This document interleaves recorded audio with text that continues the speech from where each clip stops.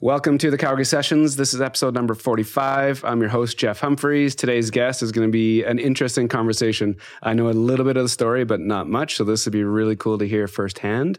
So go ahead, introduce yourself, name, and what you're up to. Nancy Goemans, and I am the co-owner and founder of the Pie Junkie.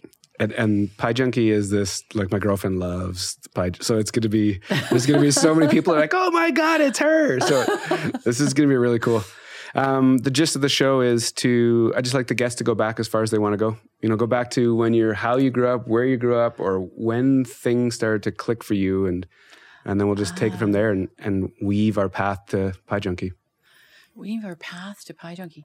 Born and raised in Guelph, Ontario. Okay. You know, Italian mom, British dad, number 3 of 4 siblings in a little 900 square foot house. And food was love. Dad grew everything. Okay. Yeah. Well, it's Italian, right? Okay.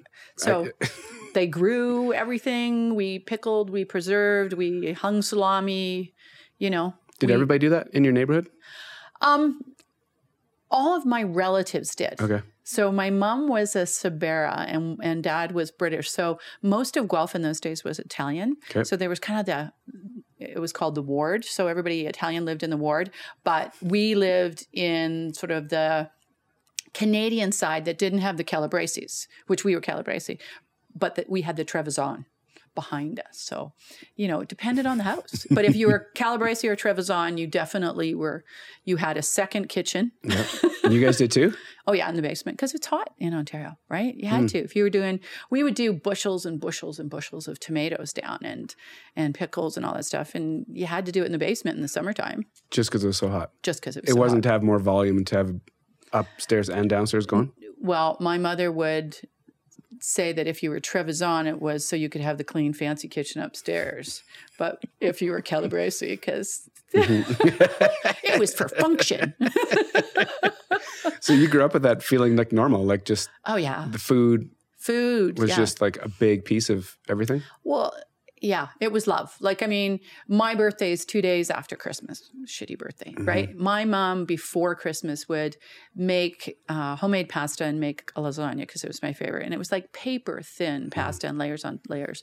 And because, you know, it was your birthday. What did you want? You know, we weren't in a place for lots of gifts, but it was always about food and family, getting us all together. Yeah. So food and family, yeah. That's how you grew up.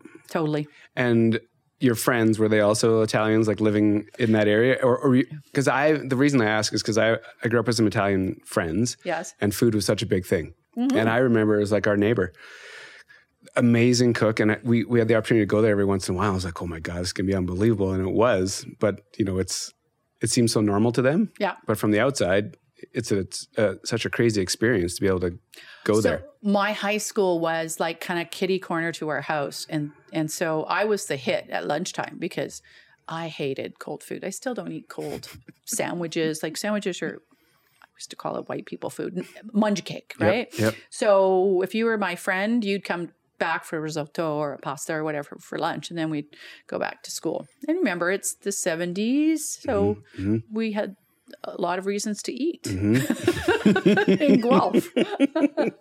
So food was love. And then, you know, and family. It was all about food and family and making everything. It was just normal. I mean, I do preserves. I do everything from scratch, always have in our home still. I have a huge garden and it's getting bigger. And do you, all because of how you grew up? It's just how you... Did it leave for a while and then you came back to that, or has it always been a part of you? No, I was fortunate to grow up in sort of the hippie years. You had a choice. You could go disco or hippie.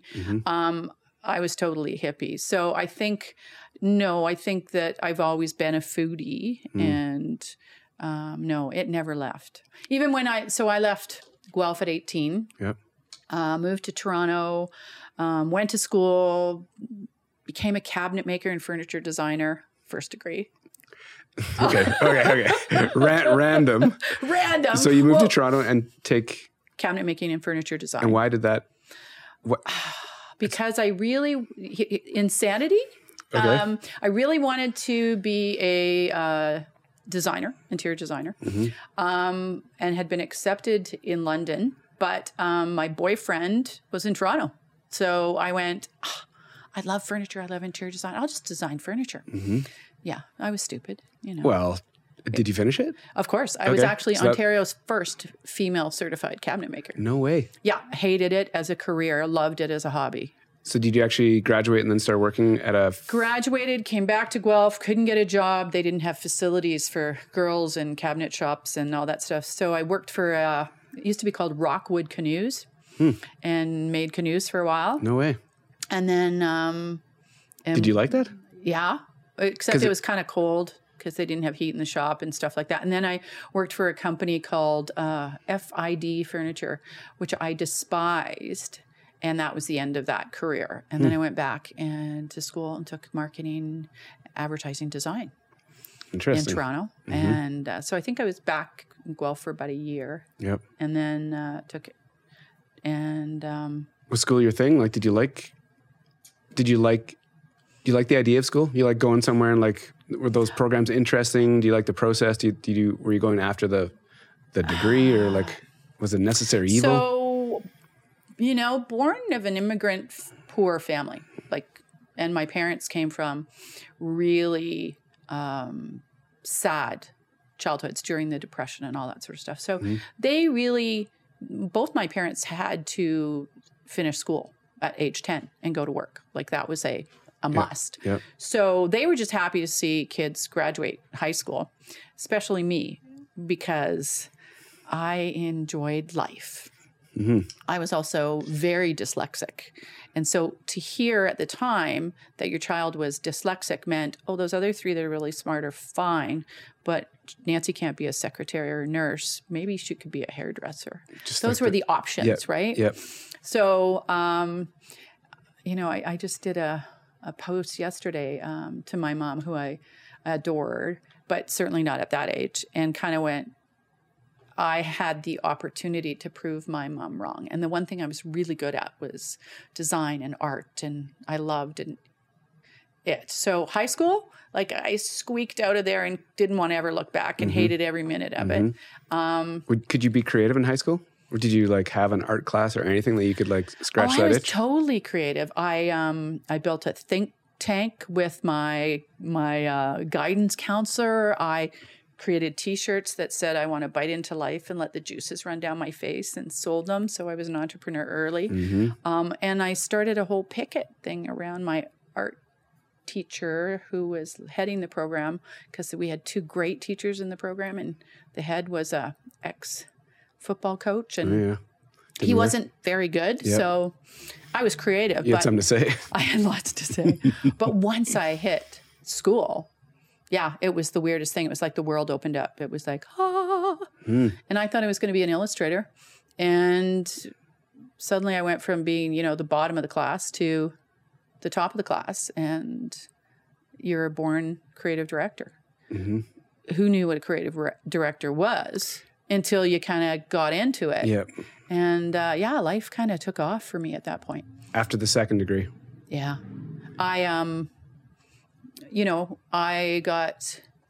I worked through school. I had Brinkman and Hammond Architecture hired me in Toronto, which was really spectacular. And, you know, people like Mies van der Rohe were being thrown around, like those kinds of names. So that was like amazing. And then when I graduated, think pre-Mac. Think waxing down type and ordering type, and I'm ancient. And way different. Yeah. Oh, so different. Like we would cut rubies, and the technology then was the best artists in the world were the guys that would strip all of that together, the strippers in the print shops. And then bam, they were gone like overnight, you know. You knew right away when it all changed?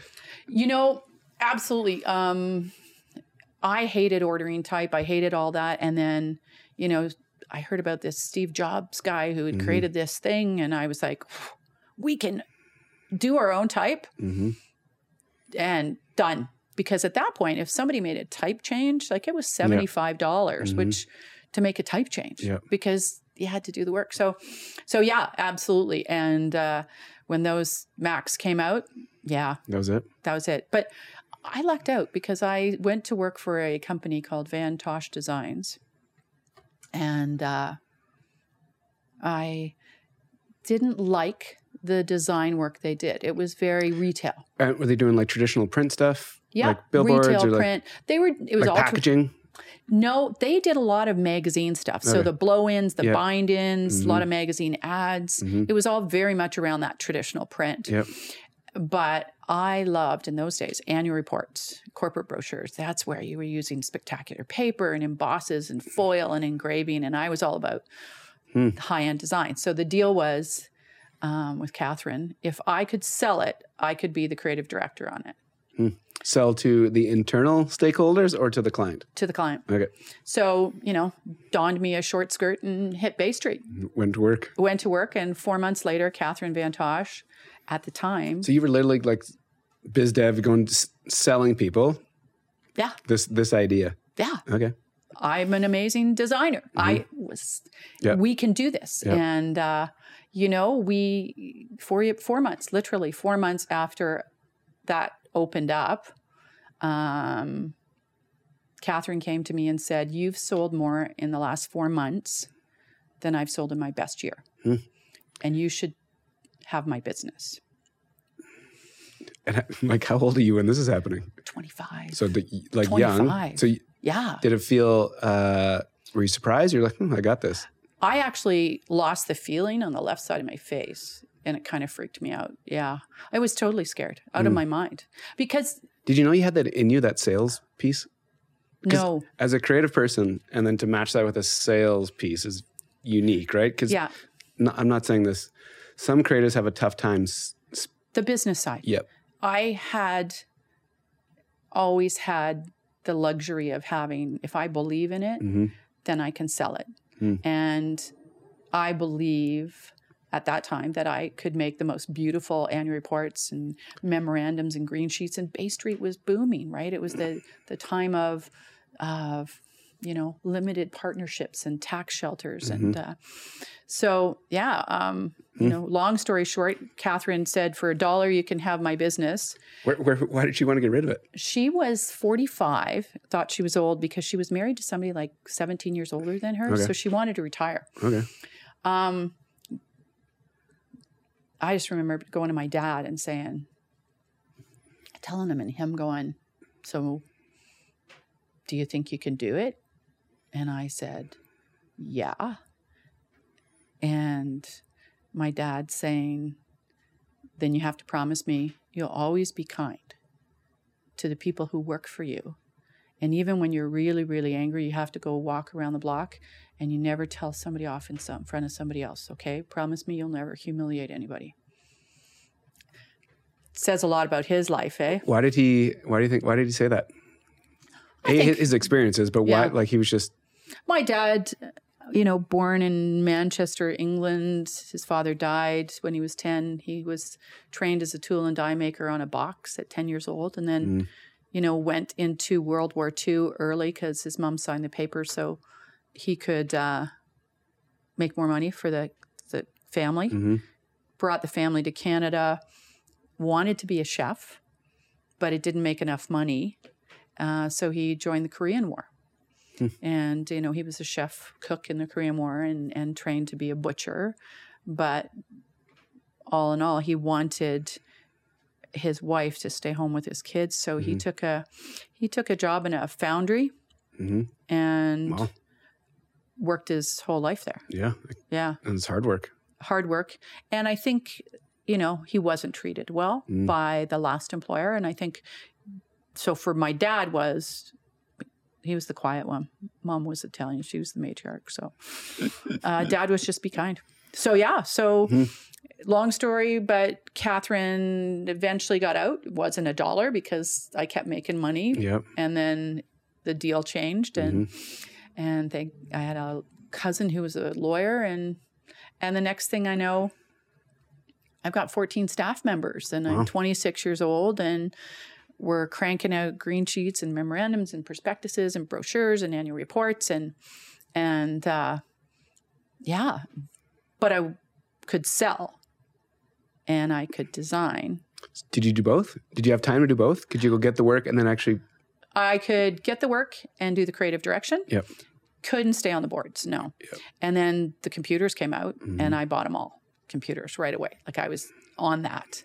I love Steve Jobs. Like he changed my world, right? In terms of even writing skills, right? And then, so the 80s were a blast and I was young and made a lot of money and it was great. And then 1991, somebody shut a light off. Like it was crazy.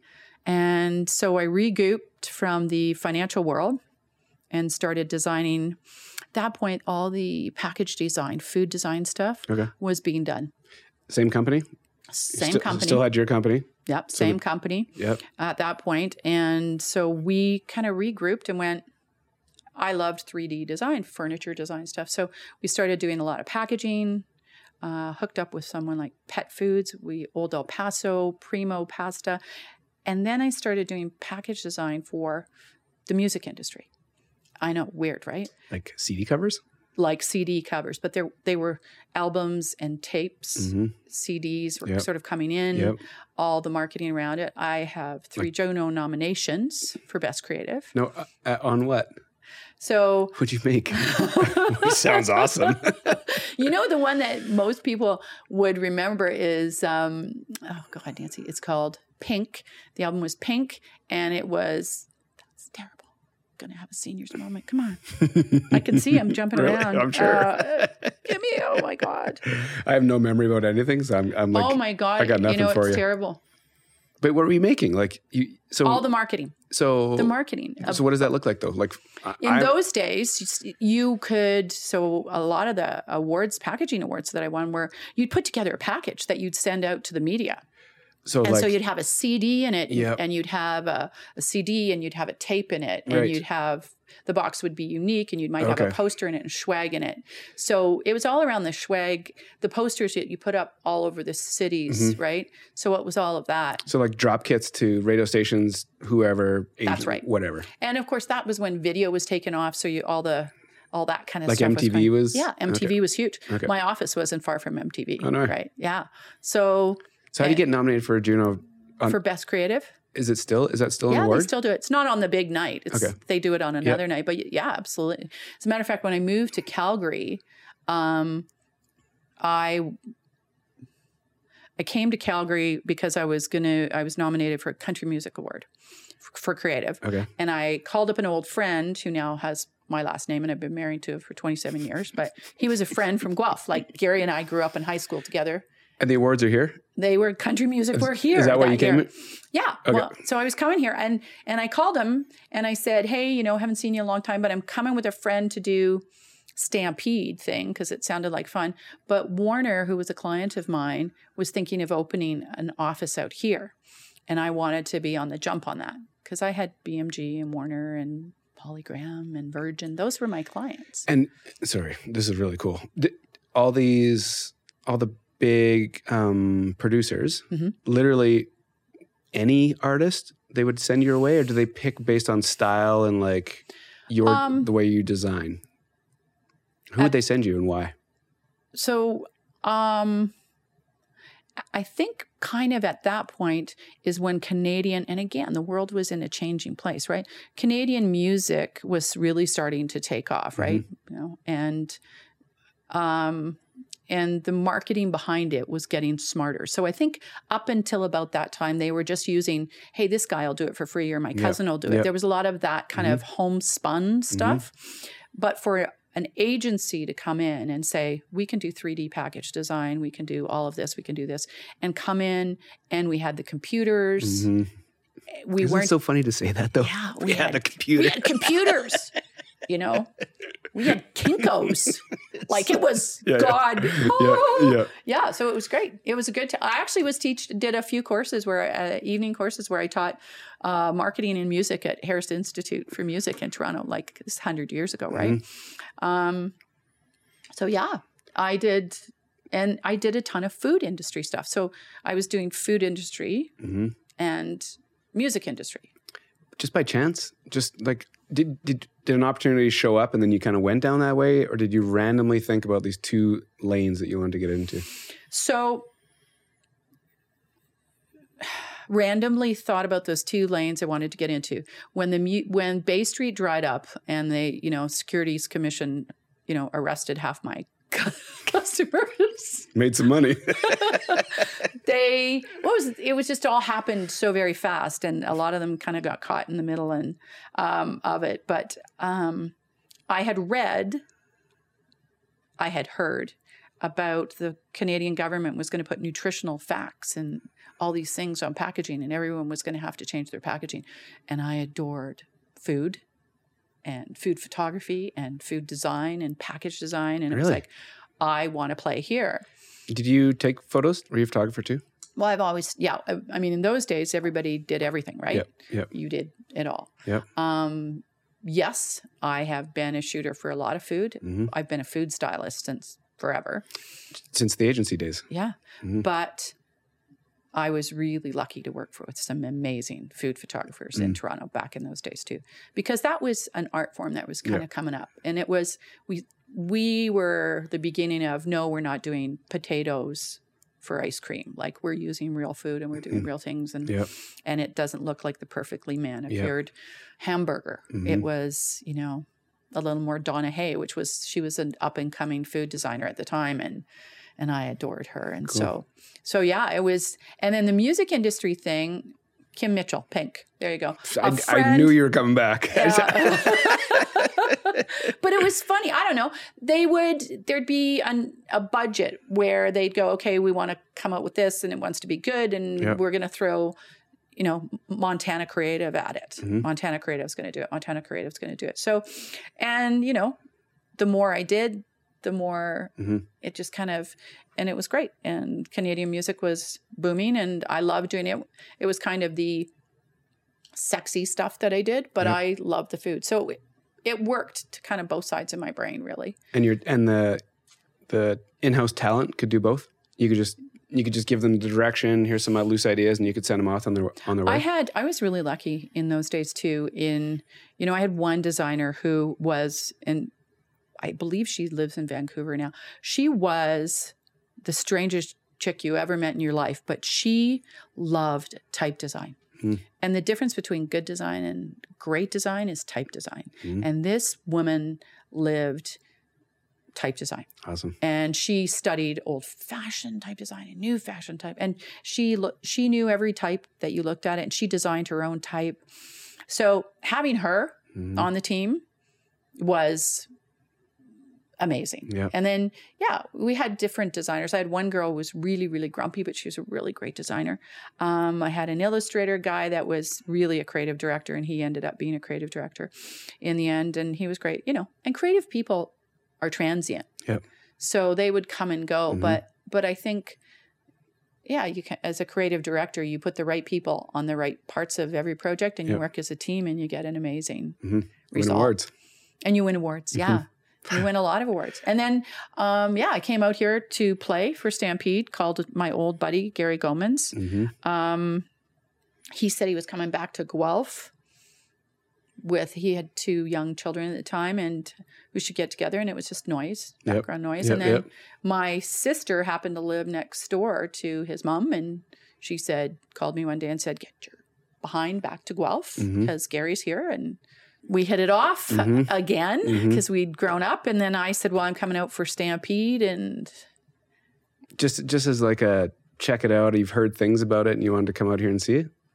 Liked, I looked good in a short skirt and cowboy boots. It was like the West was calling. I liked country music. Everybody liked country music. Line dancing was big, and you didn't have to be a senior citizen. Yeah, I loved it. Right. So I came out, and I remember Gary picked me up at the airport and took me right to a big party back in the day that was Torodeo and John Torod's big Stampede party. And it was kind of, come back next month and I'll take you to Montana. Come back next month and I'll take you to BC. And come back next month and we're doing the Country Music Awards, but let's go do this. And then it was like, you should move out here. And that was it. And what do you do? What do you do with this agency you have back It was east? great. You know, life finds itself, right? It always does. How can you say that? Like what? How can you? Is that just like trusting it that you're going down the right path, or like? It's hindsight, and not being able, biting into life and letting the juices run down your face, right? I think that, you know, when I needed to leave Toronto, and I needed to leave, I was pretty much at a place in my life. I was 31 when I moved here, where I was I thought that I wanted to grow up and move to New York and run this amazing agency and do the most beautiful package design in the world. But then I kind of got to the place where it was like, you know, I don't want to do this necessarily at this level anymore. And maybe I would like somebody permanent in my life. And maybe I knew I wanted kids. So yeah, I kind of came along, and it was at a time when honestly, I was able to sell the computers to the individual designers a few years earlier when the recession really hit. I found that if it took 30 hours to do a brochure and we quoted 30 hours, during the recession, it would take 50 hours to do that same brochure. So still not a great business person, but smart enough to understand the bottom line. So everybody got their computer and, do you want to do this brochure? I want you to do this on it. Quote me. Tell me how long it'll take and how much. And if you do it faster, great. If it takes longer, it's on you. It's on you. So I created a kind of a creative co-op. So in leaving, it was, here you go. You've got your computers and here's the list. Yep. And that was it. it. And if work came in, you would still just like source it out to whatever. Yeah. And I did a little music industry stuff when I got here. But the truth was I had interviewed with my business partner, Joanne Kaza now, who was a business partner with Arlene from the Dragon's Den. So the two of them interviewed me to be the creative director and wanted me to work in the food, start their food side. Okay. And they were taking a little long and I wasn't sure. Yeah. And so I had met Witold Twardowski, who you're too young to know who that is, right? Yeah. Witold Twardowski, Sal Howell, Dario, Lance Hurtubise. These were Ron Salverda. These were the restaurant guys here, right? I know Witold and Lance. I've known those names. So I took my two crazy dogs up the Mescalo Tower, got all the pigeons out. We made an office up there. Vitold was on one side and I was on the other. And I did restaurants in Calgary. I became like what were they? Rattle them off, because I've been in the restaurant world in Calgary since, well, the nightclub world since like the Embassy, the original Mercury days. Crazy Horse, Senior Frogs, Desperados. So that's those are the bar side, right? Okay. Crazy Horse, Edmonton. We even went to Vegas. We thought we were going to do one there. And then, Mescaleros was my client. Mescaleros. Vitold we did a lot of restaurants. So we did Divino. And did a bunch of stuff with the O'Connors, the Buffalo Mountain, Emerald Lake, Deer Lodge. Sal, I worked with River Cafe, Teatros, Lance. Wow. I wouldn't even eat in Santa Fe Grill and Luciano's. And then I went through a ton with Lance through the Vintage Group stuff. Crazy. Ron Salverda, we did a bunch of stuff. And then, I started designing websites, came up. And so back then, the restaurant stuff, you're doing all the promo materials, posters. Brand. Yep. But like then, logos? So, we would do full marketing. Okay. So we would come in. If I wasn't working with Vitold on the interior design or helping sell on the interior design, then I would work with the brilliant Mike and Sil Babushkin, who were the best, restaurant designers in the city. And we kind of did everything. So if there was a restaurant opening up, we were involved. Yep. And my husband was a contractor, so we built a ton of them. So it was great. I mean, the Cattle Commission was my client. Alberta Pork was my client. It was, and I was food styling, and I was working with people like Kate Coons and Perry Thompson, of course, and Greg Gerla. Like, these were great shooters too. And I was styling, and I loved it. And so, we would. How did you get into it? All that, like, you were that restaurant, like all those names you rattle off. Those are like big players in the city for a long time. How did you So when I arrived in Calgary, I had already met Vitold at I think it was the Warner party. Okay. No, I think it was the BMG party for the Country Music Awards. So because you were there, because you were... Yeah, I was there. And so we hit it off, and I started doing some design work from Toronto before I came here with him. And then, you know, I was doing Vitold would open a restaurant every other month. Yes. And so working with Vitold, it was like, you know, Nance, he used to, you know, you're my creative soul sister, and we're going to open this restaurant. We're going to do this, and we're going to do this. And Vitold was super creative. And then, I was already doing the food and package stuff in Toronto that kind of evolved into restaurant stuff. And I was food styling for a lot of people. So it all made sense. And when I came here, it was the highest per capita of head offices in Canada. So I didn't want to play there. I wanted to play with the food. That was inevitable, right? And we were the second highest per capita of restaurants, only to Winnipeg. So I wanted to do that. And I also... You know, I became an instant mom. Gary had 2 small children. And so. Did you spin up a little agency, or was it you? I did the co-op thing. You did? Right away. So you had hired guns wherever? Yeah, I had worked with some super creative people here in the city. And they were, you know, and they're all over this city now, creative directors. And you'd get them fresh out of university, and you'd keep them for 2-3 years, and then they'd get really good, and they'd take their bag and go, now I can be a creative director or an art director somewhere else. So I opened Montana Creative Communications here, and first couple years I was in the tower with Vitold and the Mescalero Tower, and then I guess the first 4 years maybe. Yeah, I mean, I was just in the old Divino building. I was up there doing a shoot with the wedding. Rocky Mountain Wedding. And it was like, I was in that building, and it was just so weird because I'd been there like 27 years ago. Right. And the wallpaper's the same. So cool. And I remember the frames. I remembered the frames on the wall, like, cause we picked some frames, but like Calgary didn't have a Kinko's, but embraced me. And Avenue magazine was just starting, and the palette had just started. So those were tools that were amazing. And then I'll never forget that, Avenue magazine slagged Teatros one day. And it was pretty lightheaded. It was something about, if you want to go see how the other half lives, you can kind of belly up to the bar at Teatro and have a martini. And it was offensive. And so Sal said, I'm pulling my Avenue dollars. What are you going to do with it? And I said, we're going to do spectacular billboards.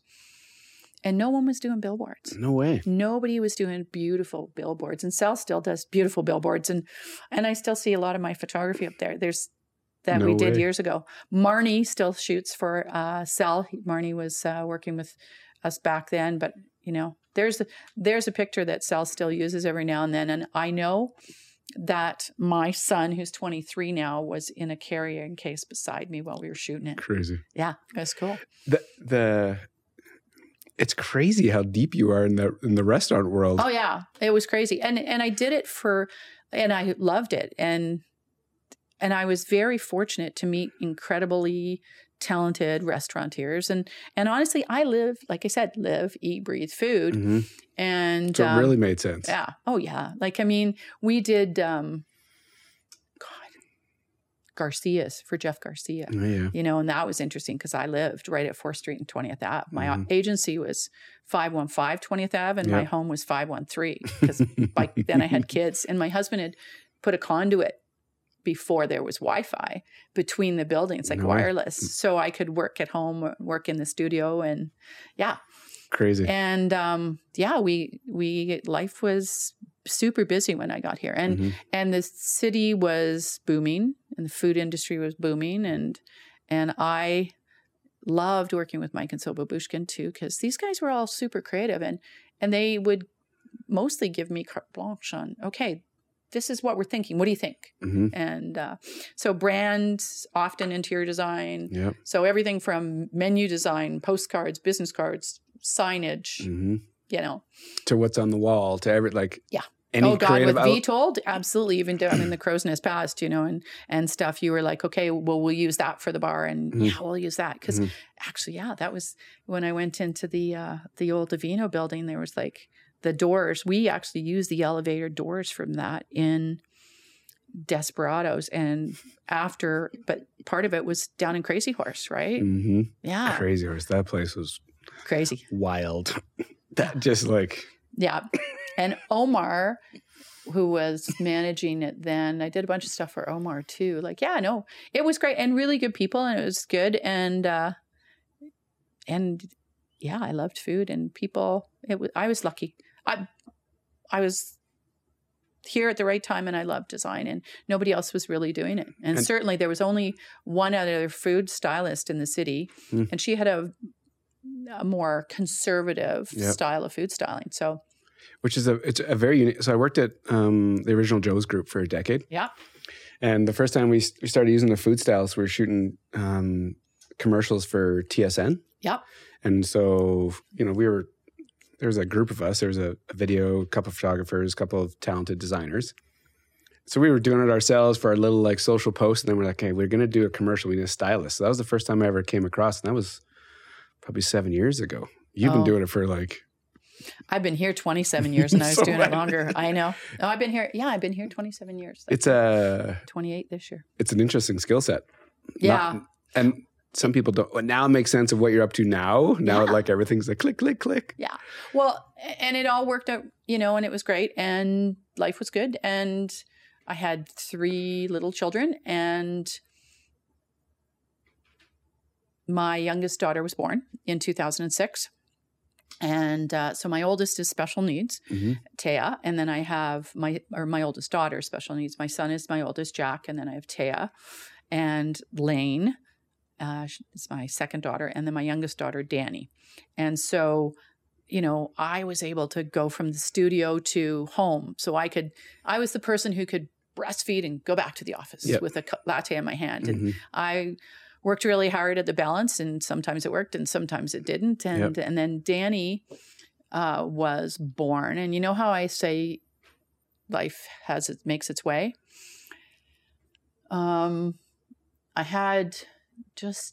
I did a launch of a magazine that was going to be a national magazine for long story. Gabrielle Miller was on the front cover. We shot it in Vancouver, and all this sort of stuff. So, and I had this great group that we were working with. Well, a couple of those people from that launch got other great gigs. So I was kind of scrambling, and it was coming into the summer, and I had this one wonderful woman that I really trusted and counted on. So she was going to let me take time off because like Jack was the paperweight on the counter 2 days after he was born, right? So I never really got time off. And I said, with this baby, I'd really like to take some time off. And the summer, like part-time, right? Yep.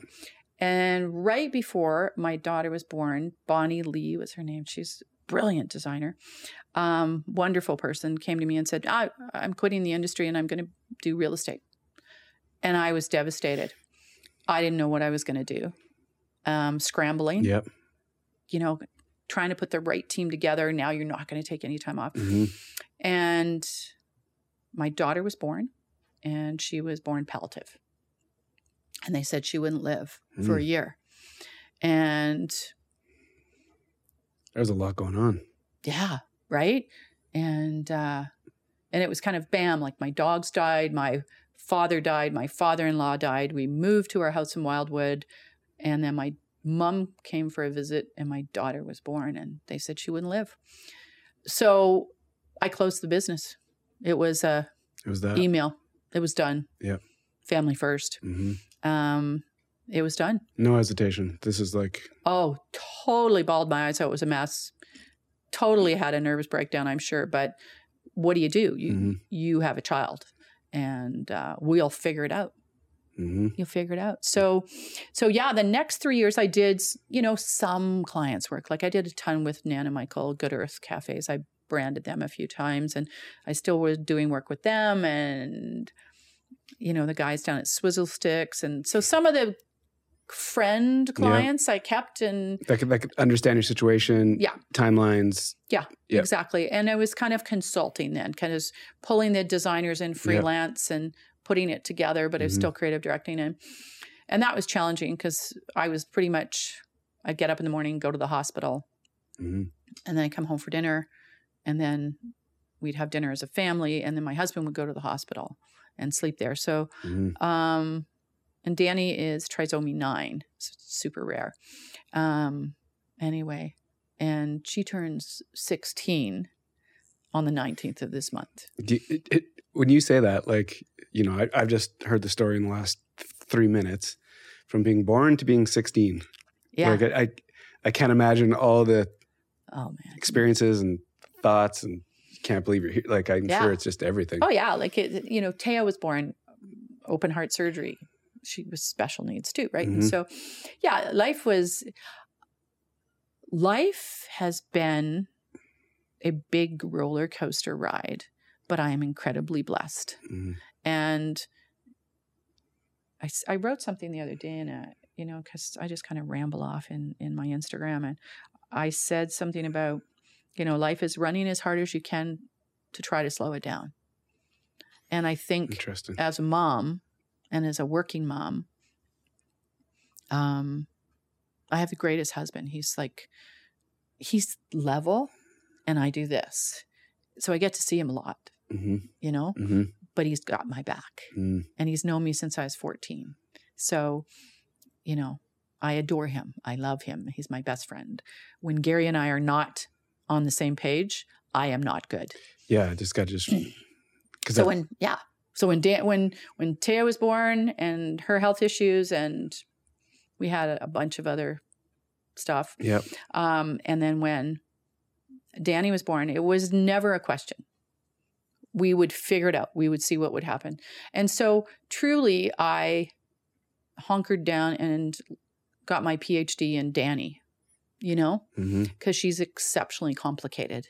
And I say that she's my forever baby, because I have bottles and I have diapers, and I actually got a video of her at school today. She was feeding herself with a spoon, which is super cool. She's about the size of a 6-year-old. No way. Right? I carry her everywhere. Yeah, I have wheelchairs and all that stuff. Yeah. My life is great. I have a baby, right? Baby for life? I have a baby for life, I hope. Yeah. And so I couldn't have done that chunk without my mom. And as I said, my dad had sort of just died. And so Danny was born. You have a very tight family? We did. Yeah. That matriarch, Carmi baby, my mom, she held it all together. Yeah. And then it wasn't. Yeah. I'm really close to my youngest sister, who comes out every year, and she comes to my cabin, and she loves our place in the mountains. And she always brings one of her 6 children, which is great. And they're none of them children anymore. But yeah, that got complicated. But we were super close, super typical Italian, close family. And then my mom died, and it wasn't. So, and I think, Danny was born, and I quit the food industry. I quit everything except for these few clients. And then, you know, times were tight, and Danny was kind of home more, and oxygen was off, and the NG feeding was gone, and things started falling off. And then my dear friend who used to own Swizzle Sticks called me, and he said, you need to go and be the creative director and marketing director of Alberta Ballet. They need somebody you could do it with your eyes closed in 2 days a week. And I was like, no, I can't. I'm done. Has been. And anyway, long story short, I went, did 2009, 2010 year.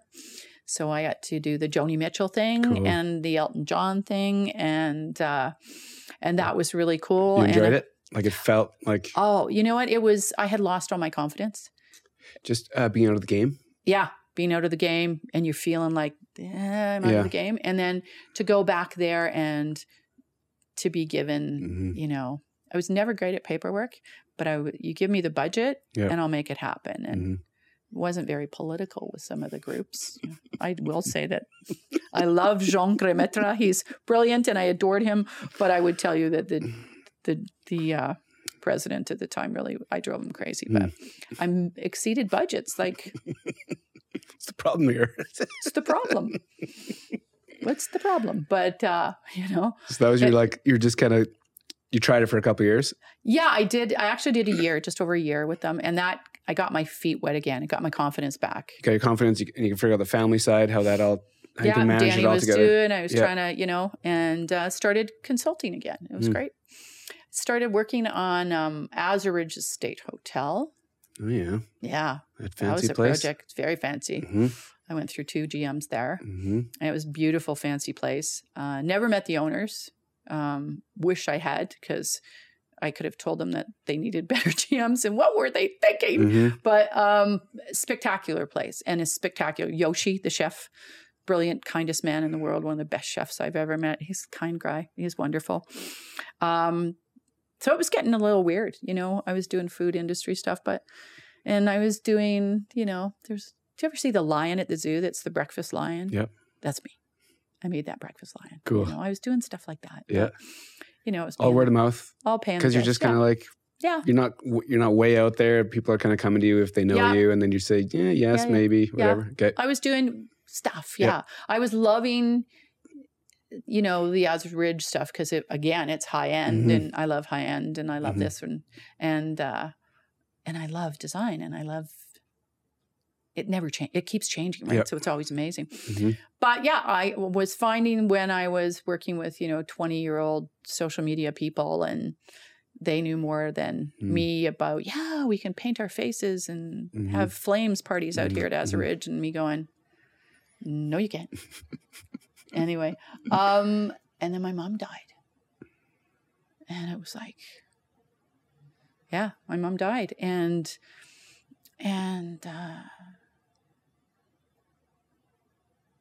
you have that feeling of, wow.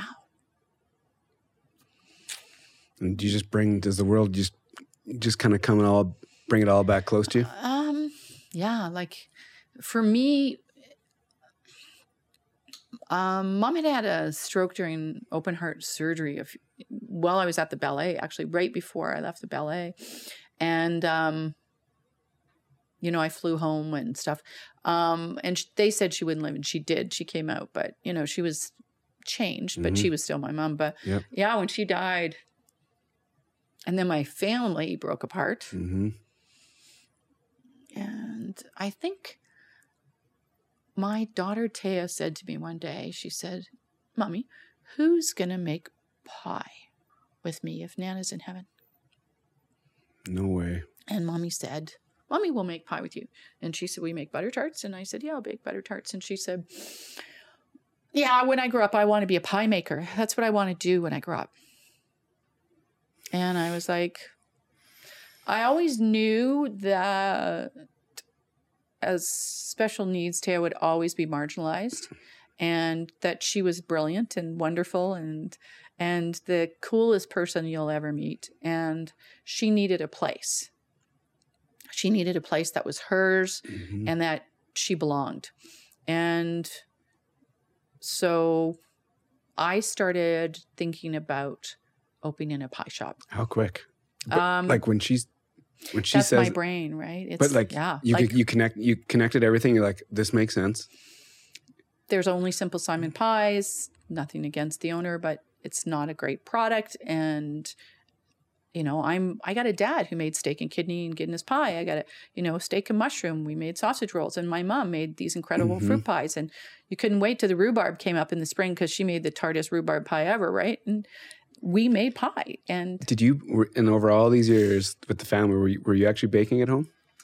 Like for your daughter, say butter tarts. Is that because grandma made? Yeah, because my mom would come and make the pasta. My mom would come. Okay. You know, I made a lot of stuff, but I actually posted a picture of my mom on Instagram yesterday making pie. And I remember the argument. She was a piece of work, my mom. She's like, I'll get up early and I'll make the pie. And I'm like, no, I want you to make the pie with the kids. It's about the interaction. And she's like, yeah, but it'll take me forever to do it with the kids. But yeah, so Taya wanted to own a pie shop. And as if any client would come to me, and lots did, I got this idea. What do you see? What do you think? I did my research. I started thinking about it, and nobody was making pie. Nobody was making real pie. What year was this? So I opened in what did I open? I opened in 2015. So this is 2014. Okay. Mom died 13. So 13, 14, I'm thinking about this, and it's kind of in the back of my head. My dear friend Perry Thompson from Perry Thompson Photography, brilliant guy. He a few months later says, we should open a pie shop in the city. We were food styling. And he says, this city needs a pie shop. Randomly, okay. Been in Vancouver. Okay. And I think I had said something about pie hole, because my, shut your pie hole, Nancy, shut your pie hole. It's a British saying. I was a chatty Cathy. So, it just came random. And then I just kept thinking about it. And then. Like when you're thinking about this idea, is it, are you like spending days, or is it just like in your head, you think about it and then you move on, and like it just kind of comes in and out? As a creative person, I'd love to just understand how you stewed on this for a year or whatever it was. So my daughter, Danny, sleeps with my husband and I because she needs to have her airway adjusted constantly when she's asleep to continue to breathe. And so she's always slept in the same room with us since she was born. She still does because she's on a saturation monitor and oxygen at sleep and all this stuff. And Danny's had spine surgery recently, with spine rods, and she's had a broken femur. And so I'm awake a lot. Okay. And so I am always researching. I adore research. And so, you're looking at pie shops in the States, and you're looking at pie shops in Australia and Britain. And because Britain and Australia and South Africa, pie is savory. Sweet pie isn't a thing, right? But in America and Canada, it's sweet pie. I was fortunate to have both. But then, what's the history of pie? Why was pie? Your brain goes, I don't know about pie. Well, pie was invented it was a unit, an airtight unit to put stews into it to keep them on the ships when you were traveling, where you could have food that didn't go rancid quickly because it was airtight. And so when they would crack these pies, top crust, the expression is top crust, they would use the top crust that was tasty to dunk into these stews that they were allowed to keep longer. So pie was a housing unit.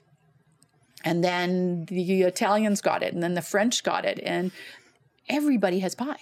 Like every culture, even Asian culture has pies. So then, I started thinking about pie. But when your buddy there said to me, do you know the pie song? Like, we were pie, I love pie. That movie, Michael, we weren't cake people. So it was sort of already there. We already sang the pie song. And so it was kind of, pie's beautiful, pretty as pie, and all this sort of stuff. So it was in and out, I, when I get my teeth on something, it's kind of, ADHD, I guess. It just goes. So as long as you're interested, though? As long as I'm interested. Because if you're not interested, it's pretty hard to keep. Yeah. I have to be very disciplined. Like when my partner wants me to look at the books. Oh yeah. Just show me the bottom line. Do I really have to go through this other details? Stuff? Like these, I trust you. Bottom line. Oh, you're right. But so you look at it for a year? How long are you like? I'm looking at it. Pinterest was a big thing. I had started a bunch. So I'm creating a pin page. So I've created a pin page, and I've got a pin page for food, and I've got a pin page for coffee shops and pie shops, and start creating these pin pages because I have nowhere else to put it. Yep. So thank God for Pinterest back in those days, right? And so I just started creating these pin pages, and then a client of mine who was a friend, I had dear friends, Javel Schuster and Torin, and they had been friends of ours. They started as my client and did Devour Catering. And I branded them, and Javel's brilliant, and Torin, her husband, brilliant chef too, but Torin was more ADHD than me, so then he did Holy Smoke, so I did the branding and all the stuff for Holy Smoke and that kind of stuff. Man, and you've done it. I know, I did it all. It's terrible. And then Torin and Javel had divorced, and then I don't know. Torin reached out to me one day, and I came over, and we hadn't seen him in a long time, and I just rambled off this idea that nobody's making pie, nobody's making real pie, like real pie with real crust, not these things they plop into a pan and press, and it's not pastry at all. And there's Co-op isn't a pie, and Safeway isn't a pie, and lemon meringue pie. Meringue is made with raw egg white, right, and sugar, and even though you on a French or Italian you bring it up to a temperature, it starts to break down very quickly unless you fill it full of chemicals. How do the grocery stores sit it out there for days without refrigeration? Like, oh my God, this is gross. Now you have to remember, and I guess I skipped that, is Danny is here because I make every single thing she eats. And we started with seizures. We started with hemp seed and everything. We started with hemp milk. Myelination needs to be covered. What can we do? We need to get omegas, and we need to do this. And the same with Taya's heart. And my son's ADHD and my daughter's ADHD. So food is medicine, right? Yep. And so for me, it's always been a big part of the thing. So like, how can people think that stuff is pie? Because it's not. And pie was what people made with leftovers and what people made with scrap, and they would put it together and with love, whether it be sweet or savory. Pie was, I need, the trees are full and I need to use this up, and I can put it in the root cellar and I can put it in freezers. And so, the French certainly made it beautiful. And so, it was just, it was beautiful. It was beautiful food. And then everything that I put in my mouth was, how would this taste in pastry? So I told Torin, he kind of went, that's a really cool idea. And we talked about it, and then he kind of went away. And then, I don't know, it was New Year's Eve party, 2015. And I announced that I was going to give up marketing and I was going to open a pie shop. Didn't know how. Okay. There was nothing in place. No. You didn't have a lease. There was nothing. I had started a page. Okay. I had started a website. Yep. And started building this website. I had started making pies, pretty pies. I had all the marketing stuff. Okay. The research was done. Yep. No one was doing it. No one was doing it without preservatives and doing it by hand and doing it well. And and then... so you say it. You got some foundational things in place? Yeah. And then what? What do people say when you say this? I don't know. People that knew me when I said it, like, it was, okay. Yeah. My husband was like, okay, I'll get behind this. Yep. I don't think we knew what that meant to our life, really. It has been a big challenge. I asked Torin to come on with me, and Torin did start the research and start with me, and he opened it with me. Yep. But that partnership was not a partnership. Like he was just in a different place in his life, wasn't gonna work. And he didn't want to come to work, and so I had just sunk everything into this, and we opened up 2 lineups. And then we had to close to make the pie for Thanksgiving. So I knew we were onto something, but I knew we couldn't keep up. And so suddenly, my husband's making pie. My friend Myra Stein's making pie. I'm making pie. Like, I'm making pie and I'm running the till and I'm photographing it for Instagram and But I knew we weren't making money. Selling? You looked at the bottom line, or you just had this feeling that you're like, yeah. I was broke. Okay. this wouldn't go anywhere. It's just zeroed. I need to pay myself to pay the mortgage this week. Yeah. And so I reached out to my dear friend, Joanne Kaza, who is one of the smartest people I've ever met in my life. And I will tell you that she's one of the smartest people anybody's ever met. And Joanne had worked in the agency world, as I'd mentioned earlier on, and then had moved quite quickly into the oil and gas world and had been the vice president of Enerplus. And she was in this sort of marketing financial side, but she's brilliant. Yep. So truthfully, I took her out to lunch and I begged. I begged for help. How long did it take you to realize you needed help from when you opened? The night before I opened. Really? Yeah, he went AWOL on me the night before opening. And I didn't sleep. You opened underwater. I opened underwater. Yeah. The night before we opened, he went AWOL on me. Yeah. And then from there till when you asked for help, when you took her for lunch, how long was that? Till you figured out you needed some... I think I took Joanne to lunch in June. No. Months? April. I took Joanne April. My daughter, my daughter Lane had been really battling depression. And I realized that I wasn't balancing my family anymore and work, because keeping that open was 24/7. Yeah. And I was everything. And so all in 24/7 and not making any money. And a bitch. Yep. And not happy. Just wasn't working. Nothing was working. But I was all in. I had put everything into this.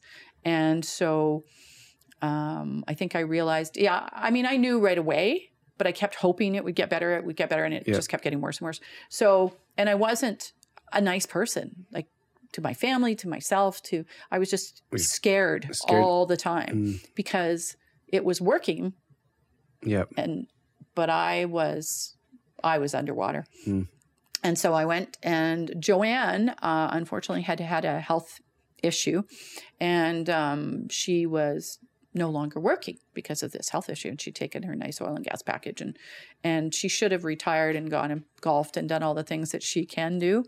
But she was kind enough to listen to my story. And Joanne is an amazing cook, and she's an amazing baker. And she said, "You don't just need me to bail you out financially. You need me to come on board and help you." And I went, "You can be the right to my left." Like, we are so polar opposite. Yep. How we have made our friendship work for 27 years, which we met through the music industry because her brother-in-law was my client at Warner Music in Toronto. Yeah, exactly, right? Like, we met at a Warner party. So I know, right? Yeah. And so Joanne, he told me when I was coming to Calgary, "You got to meet my sister-in-law. She's a big dog. She's not afraid to get off the porch." Didn't call her up. And then we meet at the Country Music Awards. He comes in with her, and I'm like, we partied together at Toronto, but we didn't know that we'd met. So it was sort of, so it was fun. And then, that was the, when she decided, she's like, she said she'd come on, and thank God. And so she worked, Joanne's got real legal experience as well. And I think her background included legal. So Joanne worked very quickly to exit Torrent out of the business. Yep. And then we two took over. And I would say this great pie shop that was this wonderful place where the seniors could come and have tea out of teapots, and they would spend 5 hours having a little mini pie that was super pretty and a cup of tea, and they'd leave. And they loved us, and we were so busy. Joanne went, "Yeah, but you're not making any money, you idiot. And we need to do this and this, and it's a business of..." She could see it right away? Well, it's so much handwork. Oh, I can't. It's all handwork. It's all labor. So it's all labor. Yep. And then you're putting butter in it. Yep. And it's a ton of butter. So I can't buy butter as cheap as you can buy at the grocery store. Yep. At the quantities we buy, we have the dairy board sets our price. Yep. And so we don't get it as a loss leader. So it's huge, and it's a numbers game. Like, the margin is exceptionally small. So you need somebody who's going, "Oh, our flour price just went up 3 times in the last year." Ukraine is the big producer of flour, as is Russia, as is Canada. Russian flour isn't coming in. Ukraine's not planting. So the price of flour is skyrocketing. Yep. Sunflower oil, same thing, right? we can't, the cherry farms with the fires and the droughts, like we can't get Alberta or Saskatchewan cherries for the last 4 years. And BC doesn't want to sell to Alberta because they hate Albertans. And so, and you're trying to source food. Yep. And so I'm good at the sourcing of food and the research and finding the thing. And Joanne's like making the numbers work, and she never takes her eyes off of it. And she's operation. She does all the scheduling, like how she does it. I don't know how she does it. I'd like lose my mind. And I always say to her, just let each store do their own, but she's on it and she's brilliant. So how long's this partnership been? So the Pie Junkie is about 7 years old. It'll be 8 this year. So Joanne, we opened September 2015 and Joanne joined September 2016. So just over, I was open just over a year without, and then she said, you need to open a second store. And what was her thought behind that? Volume, or what was she thinking? Volume. Yeah. It's a volume game. It's a volume game. It's a volume game. But again, you can only make a pie this fast, and it doesn't get faster. It's hard to scale that. It's hard to scale that. Unless you're a factory, like you said, that you're just stamping these random things. And I don't want to do that. And I won't. And that's the other thing. I told you I was a hippie. So, like we got to compost. Yep. So we're composting, we're recycling. All of our day old, like our product that's stale dates, it's great still for 5 days, no problem. But we can't sell it that way. So everything goes to St. Vincent de Paul and goes to the poor. And I'm pretty proud about that because somebody recently called me and said, hey, we're in Calgary and you can sell your old product and make a profit. And I went, I don't want to do that. No, I got a good thing. I'm feeding people. Like this is way better. And you're way more work than you're worth. So yeah. And this partnership, yin and yang. It's allowed you to scale though, right? Yeah. And couldn't have. Joanne looks at the world through numbers and operations that way. Yep. And I look at it from the marketing, the taste, the look. We joke, I'm in charge of pretty. So if it's taste or pretty, I'm in charge of it. Clear boundaries. Yeah. Oh yeah. But we talk probably 6 times a day, 7 times a day. She'll call to yell at me. I'm pissed off. And I go. Or I'll call her and she'll go, stop yelling and just tell me. Because I actually because I do all of the food styling and the food photography and I do all the social media and the website. So I get, I get up at 6 a.m. and I answer all the private messages and blah, blah, blah. And so that's huge. That's a monster. Yep. That social monster. Yep. But I dig it most of the time. So crazy. When you started this, did you ever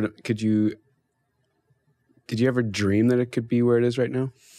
Remember I said I was running fast to slow down my life? Yep. I opened the Pie Junkie with the idea, this is crazy, that I would have this great little pie shop. And in the back, I would have my little studio and I would do beautiful packaging for these pies that we could customize labels and packaging and do weddings. And it would be so pretty. And I would have more time with my family. Wow. And I can tell you the first 5 years was just like, not. That was not even on the not even close to reality. And your busy days are like, it's like your busy times is like Thanksgiving, Mother's Day, Father's Day, Christmas, like those you don't see your family, right? Just because there's so much volume, now with all the stores and all, right. Well, even when it was just one store, because I was back there and Joanne were back there and we were making pie. There's 4 hands. That's right. Or there was how many hands we'd bring in. Now we've got lots more hands. Yep. And but it's different. I'm sure there's different challenges now. Yeah, staffing is the biggest challenge for sure. Supply chain. Yep. Supply chain's huge. Food costs huge. Staffing is huge. Yep. People. Yeah. People, it's the biggest challenge, I would say. It's always hard, right? And it's a different world. Like it's, we have some amazing staff who, like David's been with me since year 1. No way. Yeah. Where is he now? Does he bounce between all the shops to kind of keep him going, or what's he doing? Well, I love David. David actually started front of house in Spruce the first year. And Then he did Spruce, and then we sent him to Kensington. Now we brought him back to Spruce again, but he works in the office, and he does all the e-commerce. He does all the invoicing. Cool. He does, poor David, he does it all. David is like... Thanks, David. David does it all. He's amazing. And so he's also our food and safety guy. So we've sent him, and he's done all our food and safety. So he does food and safety every Wednesday with every store, and he's on top of everything. Awesome. And no, he's great. And he knows the business. Justin was with us until a couple of months ago. He went to visit his mom at Christmas and decided not to come back. But Justin was the first kid I hired. And it's funny, he was this cute 17-year-old kid. And, 7 years later, he's calling me from the East Coast going, I'm not coming back right now. I kind of trying to, and it was like, we'd already made him production manager. So he was running the team, and he's very much missed. So and we have, Charlotte was with me for 5 years. Charlotte retired at Christmas, and she used to own Fioria. She was one of the people. No way. Yeah. Awesome. And so she came on. So, and then you have people that have been with you a long time. Yep. Zach, who's the baker at Kensington. He's been around since year one of Kensington. And super talented, super kind, amazing guy. And he teaches Taya guitar. It's so good. It's so cool, right? Do you have goals that you like say out loud, or do you think about internally? If the idea was to open a pie shop, now you're here. Do you set goals in your head, like 5-10 years, or do you let things just kind of? Oh no, I'm totally a goal setter. So you have ideas of where this is going to go. I'm a total goal setter. Cool. Yeah, I have to have there. Yep. It's sort of that. The chase. I don't know.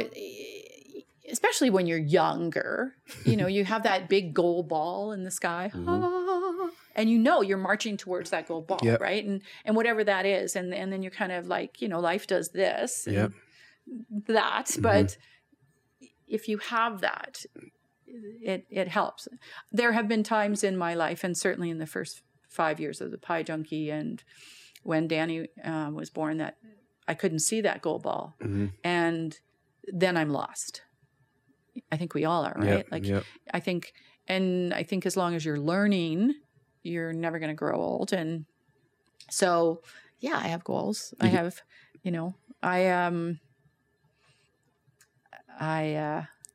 want this thing to grow. I want it to grow. It's going to continue to grow in a format that makes sense to you. That's ethically correct. Yeah. So it's got to be for me. I always say, if somebody wants to franchise this, it's not going to be me. Yeah. Because that changes everything. Totally. And I've worked with enough restaurateurs to know that when we went from being this size to this size to this size to this size, what you've sourced your food out to Edmonton, and there's bags coming in now, and it's like that which was that is now this, and 3 times the price. I know that food and labor, people don't get how much it costs, but I don't want to do that. So I don't want to give up butter. It doesn't make sense to use butter or to be handmade, but I don't want to give it up. Yep. So, and I want to, and I say I think Joanne is very much the same. I really want to see, I'd love to have one in Edmonton, but I would only have one in Edmonton if I had a business partner in Edmonton that got it. Yeah. And that we could say, okay, we'll do this for you, and we'll treat you this, and let's do it. Because if we're going to do it, let's do it right. Yeah, totally. There's only one way to do it. There's only one way to do it. Yeah. It really is. Yeah. And, and people get on me because we were raised in lard pie land, right? And that's a crumbly crust. And so people my age will come in and say, oh, the crust is really hard. And it's like, well, butter crust is flaky, so it's more of a snap. Or I'm getting really hungry, by the way. I'm dying. I can't believe I didn't bring you pie. It was just, Danny wasn't well today. I had to do some doctor stuff. I'm so sorry. I'm just like, it was the balance act today. As soon as you start, I'm just like, oh God. Yeah, it is. So the butter, is flaky. So it's a snap. It's a flake and a crisper pastry, and but I want to do it. I want to do it right, and I want to see where it can go for sure. See, there's something I like that the way you've said it though. There's like that shiny ball that you're kind of moving in that direction, it's not like a firm plan, but there's something out there that you can see that you're working towards, which helps. Absolutely. And I'd love to think that, we could, or maybe me, could have the gardens that, I'm growing a lot of the flowers in the summer, right? That we decorate the pies with. And I know that they're pesticide and herbicide free and they're in organic composts. And I know that, my pie rings can be broken up and put into your composts because they're, and I'd love to think that, we'll start growing all of our own herbs and at least for part of the season and sort of stuff. So awesome. I'd love to have a garden on top of the spruce store, but I don't think it'll hold. My husband told me it wouldn't. You just got to buy all of it. Spread it all out. Yeah, well, I'm in the pie business. Right. I know that's super cool. Your story's unbelievable. It's kind of crazy. Yeah, it's unbelievable. It's just dive in and pull the seed weed out of your teeth when you hit bottom and keep going. It's super interesting. I know you're super busy, so I need to be cognizant of your time. So the way I end the show is I ask one question, and the question is: when I say Calgary, where does your head go? You told me that you were going to ask that question, and it's a tricky one. It was terrible because I have to tell you, if I'm being honest, my head went to the Children's Hospital. Is that weird? Nope. No. For me, Calgary I had this wonderful experience, and Calgary has been so good to me, and I've met such talented and wonderful people and all of this. But there was a point 19 years ago that we purchased a crazy piece of property that's like this in BC, and I wanted to homestead. And I know, right? Well, I can. You probably have the garden all like laid out already, and well, I do, but it's tiered like Italy, and old people have jacked because we have to wheelbarrow everything to it. And my Mother's Day present was 2 tons of compost, and that's what I asked for. So let's be clear. And my kids all gave me an hour in the garden. So awesome. But it's not weird. The Children's Hospital is not weird. Yeah, and this was going to happen. Ted had her heart surgery and she was stable health-wise, and that was going to be kind of our life, and I was going to recreate myself there. And then Danny was born, and we had to stay in Calgary. And yeah, our life kind of revolved around the Children's Hospital, and thank God for the Children's Hospital in Alberta and the Stollery as well, and the Children's. And so, yeah, I can't tell you how lucky we are to have a place like that. And recently my daughter turned, last year had turned 18, and I needed to take her to the hospital. And I realized I had to take her to the foothills, right? And what a terrible, awful, gross experience. It was terrible. And it was, something's happening. And it was polar opposite of anything I had experienced in my time in Calgary from the Children's Hospital. So I have to say, that's where my head went, because I think anybody that lives in Calgary, what a gem. For sure. Like, it's a gem. It's, the world should revolve around that kind of healthcare. And people. Makes sense. Yeah. Thanks for taking the time. Thanks for having me. This has been... And listening. This has been number 45 has been really cool. Number 45 was okay. Yeah, I had we got a quick shout out to JJ. Thanks for hooking this up, because yes, good friend of mine. Pie for JJ. Yeah, met you and made this happen. So pie for JJ. Yeah. Thanks again. Thank you. Take care.